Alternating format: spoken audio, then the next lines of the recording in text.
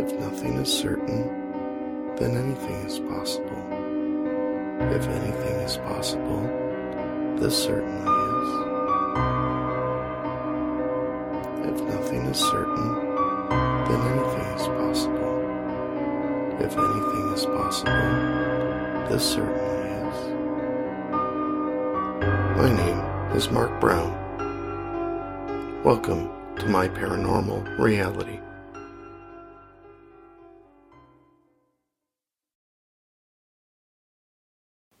This episode, Death Cab for Cutie, or My Wife's View of a Death Angel, occurred August 2008.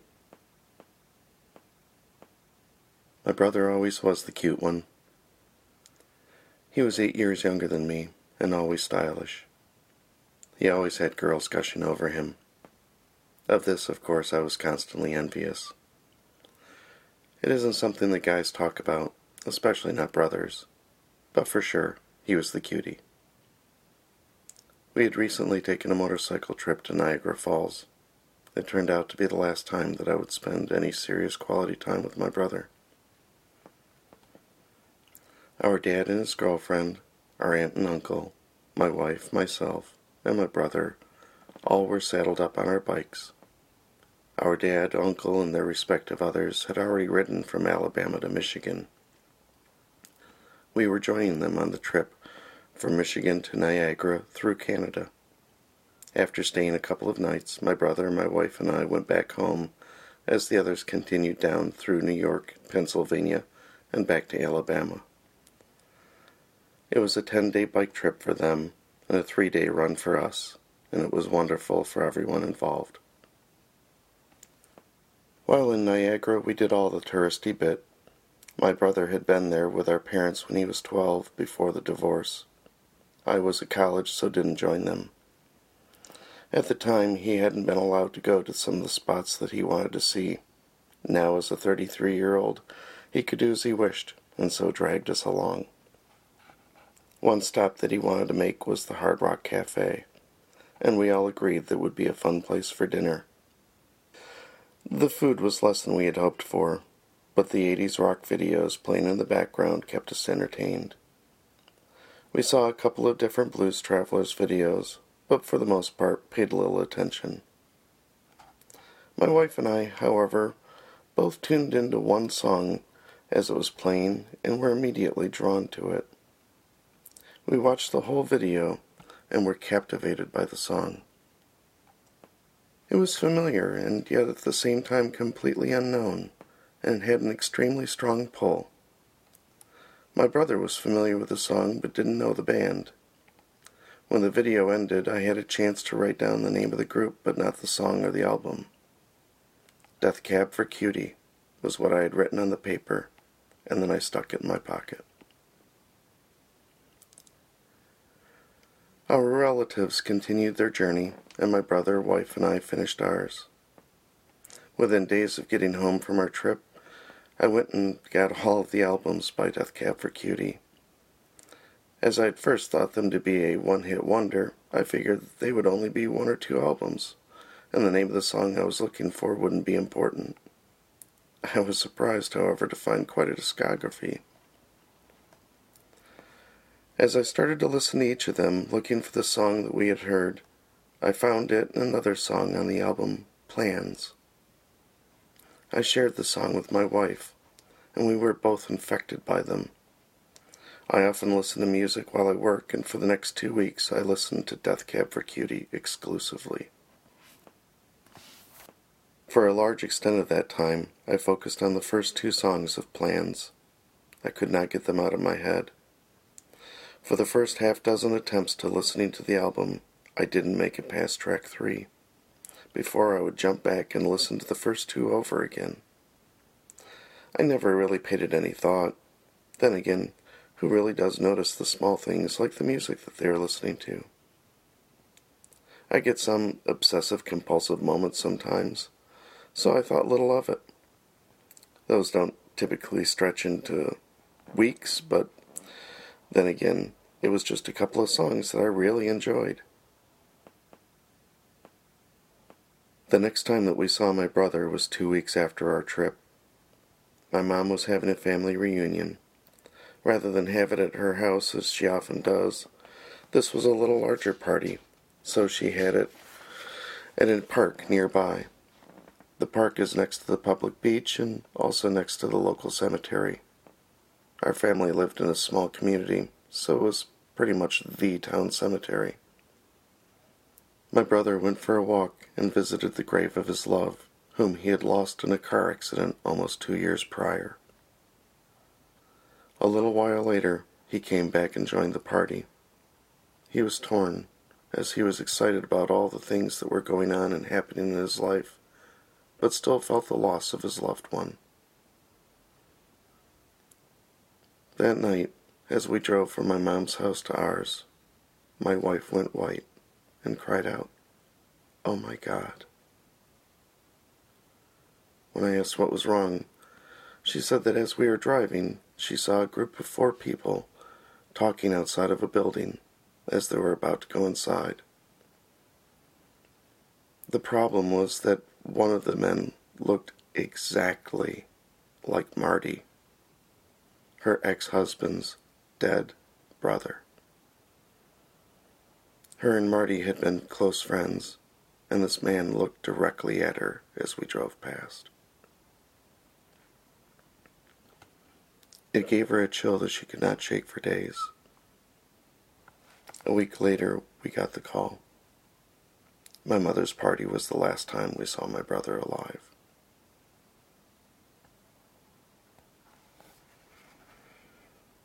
After the funeral, when I got back to work, I pulled up my music playlist and was astonished.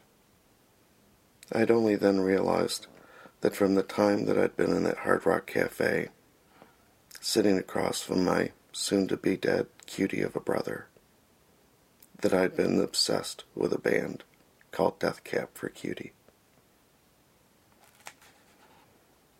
For the first time, I actually paid attention to the songs that I'd been playing over and over again, and I broke down in tears. The first song is a beautiful song, and I highly recommend it. I had always felt the urge to sing along with the chorus, but have never quite gotten the first word. It was, "Something will fill your heart through a pinhole." As I looked up the lyrics on the internet, I stopped and cried.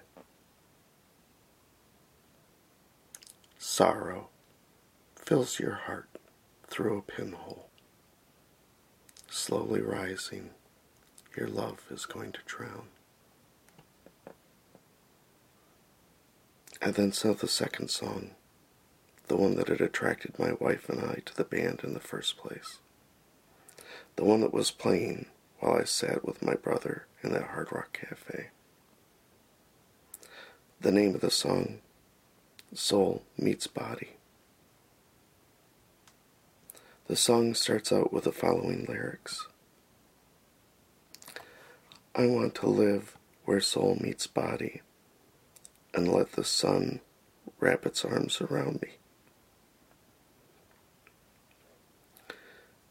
and bathe my skin in water cool and cleansing, and feel what it's like to be new. My favorite portion of the song at the time, which I would crank up the volume on it every time I got to that part, was this. I do believe it's true that there are roads left in both of our shoes. If the silence takes you, then I hope it takes me too. Which of course led to the chorus that I'd never seemed to notice.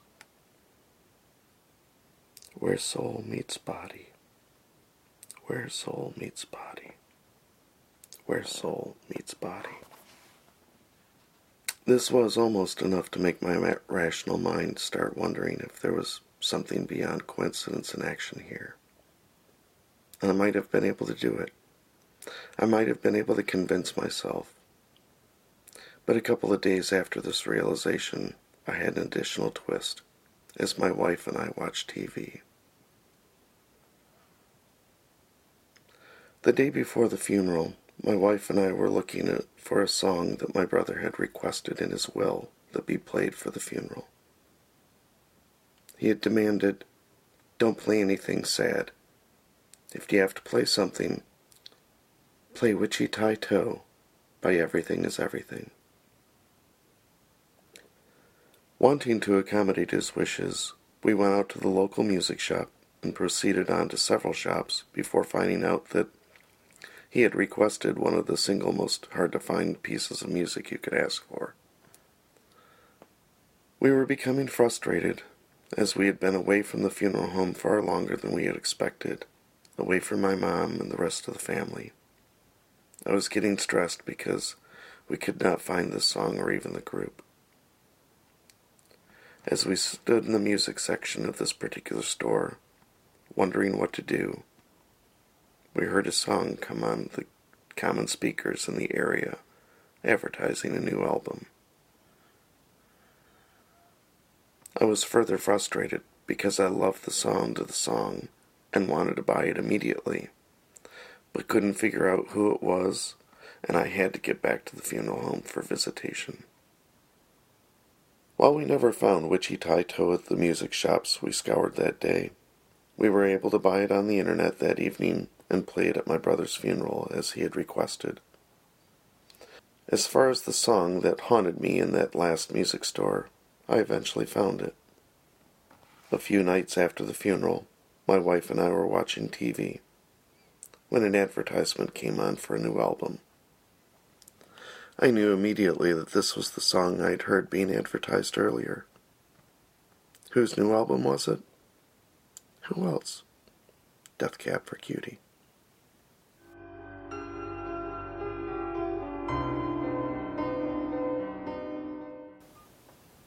So what do I think of it all? I know that there are a lot of people out there that'll immediately write this off. They'll say, it's a nice story, and it's certainly endearing, it's sentimental. But what is it more than some coincidences? So you like to song a couple of songs by a band. So the name of the band just happened to have the word death. And you correlate it to Cutie because of your brother being cute. It's all pattern matching. And it's all things that every human mind does. We wrap things up. We compartmentalize. We rationalize.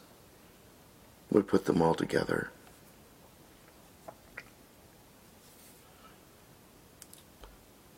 But at the same time,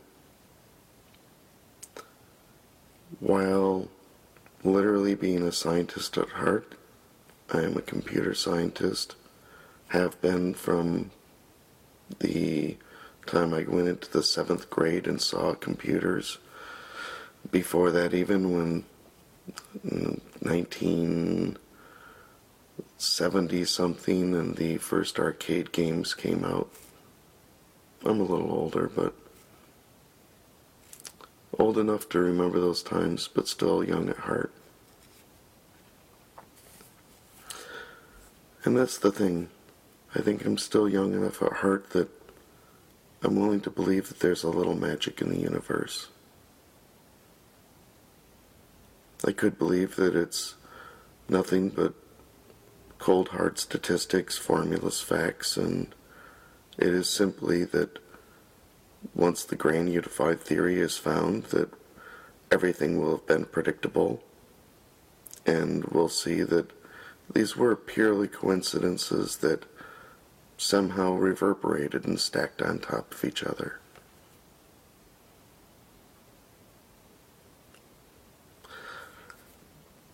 But I have a hard time with that, because I've still seen too many other things, too many other circumstances, too many other things that just don't seem to fit with a single grand unified theory being able to predict these things happening. Be it that there is actually true free will, and whether there's question of what really is the definition of energy, especially with life forms and the ultimate energy of life. Those are obviously questions that are a little beyond, quote, quote, my pay scale. But still, I just can't write some of these things off. I'll leave you with this. 6 months, maybe 8, I don't recall exactly. I know it was in the spring or early summer of the following year, 2009. My wife and I were standing outside. We were stressed out because we were still trying to figure out how to handle the affairs of my brother. And as happens with couples when they're stressed out, they sometimes argue. We did. And just as we were starting to argue outside, we stopped because someone nearby had, in kind of a neighborhood through beyond our backyard, they had turned up their car radio because a song had come on that they really like and decided to crank it. I don't know who they were. I don't even know where their car was. Because all of a sudden, floating across the sky on this beautiful summer day was Soul Meets Body.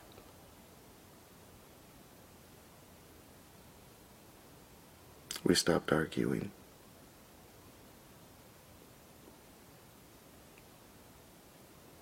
We cried. And we agreed that there are some things that are bigger than both of us.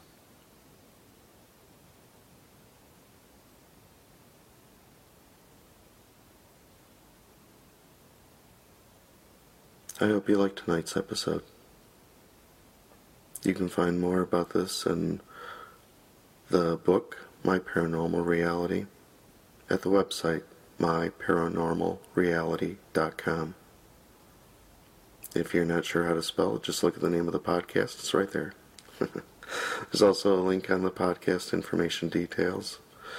We're setting up, going to have t-shirts, merch, and all the standard. But of course, you can buy the book, or you can subscribe to this podcast or share it with other people. Thank you for listening. I hope you enjoyed it.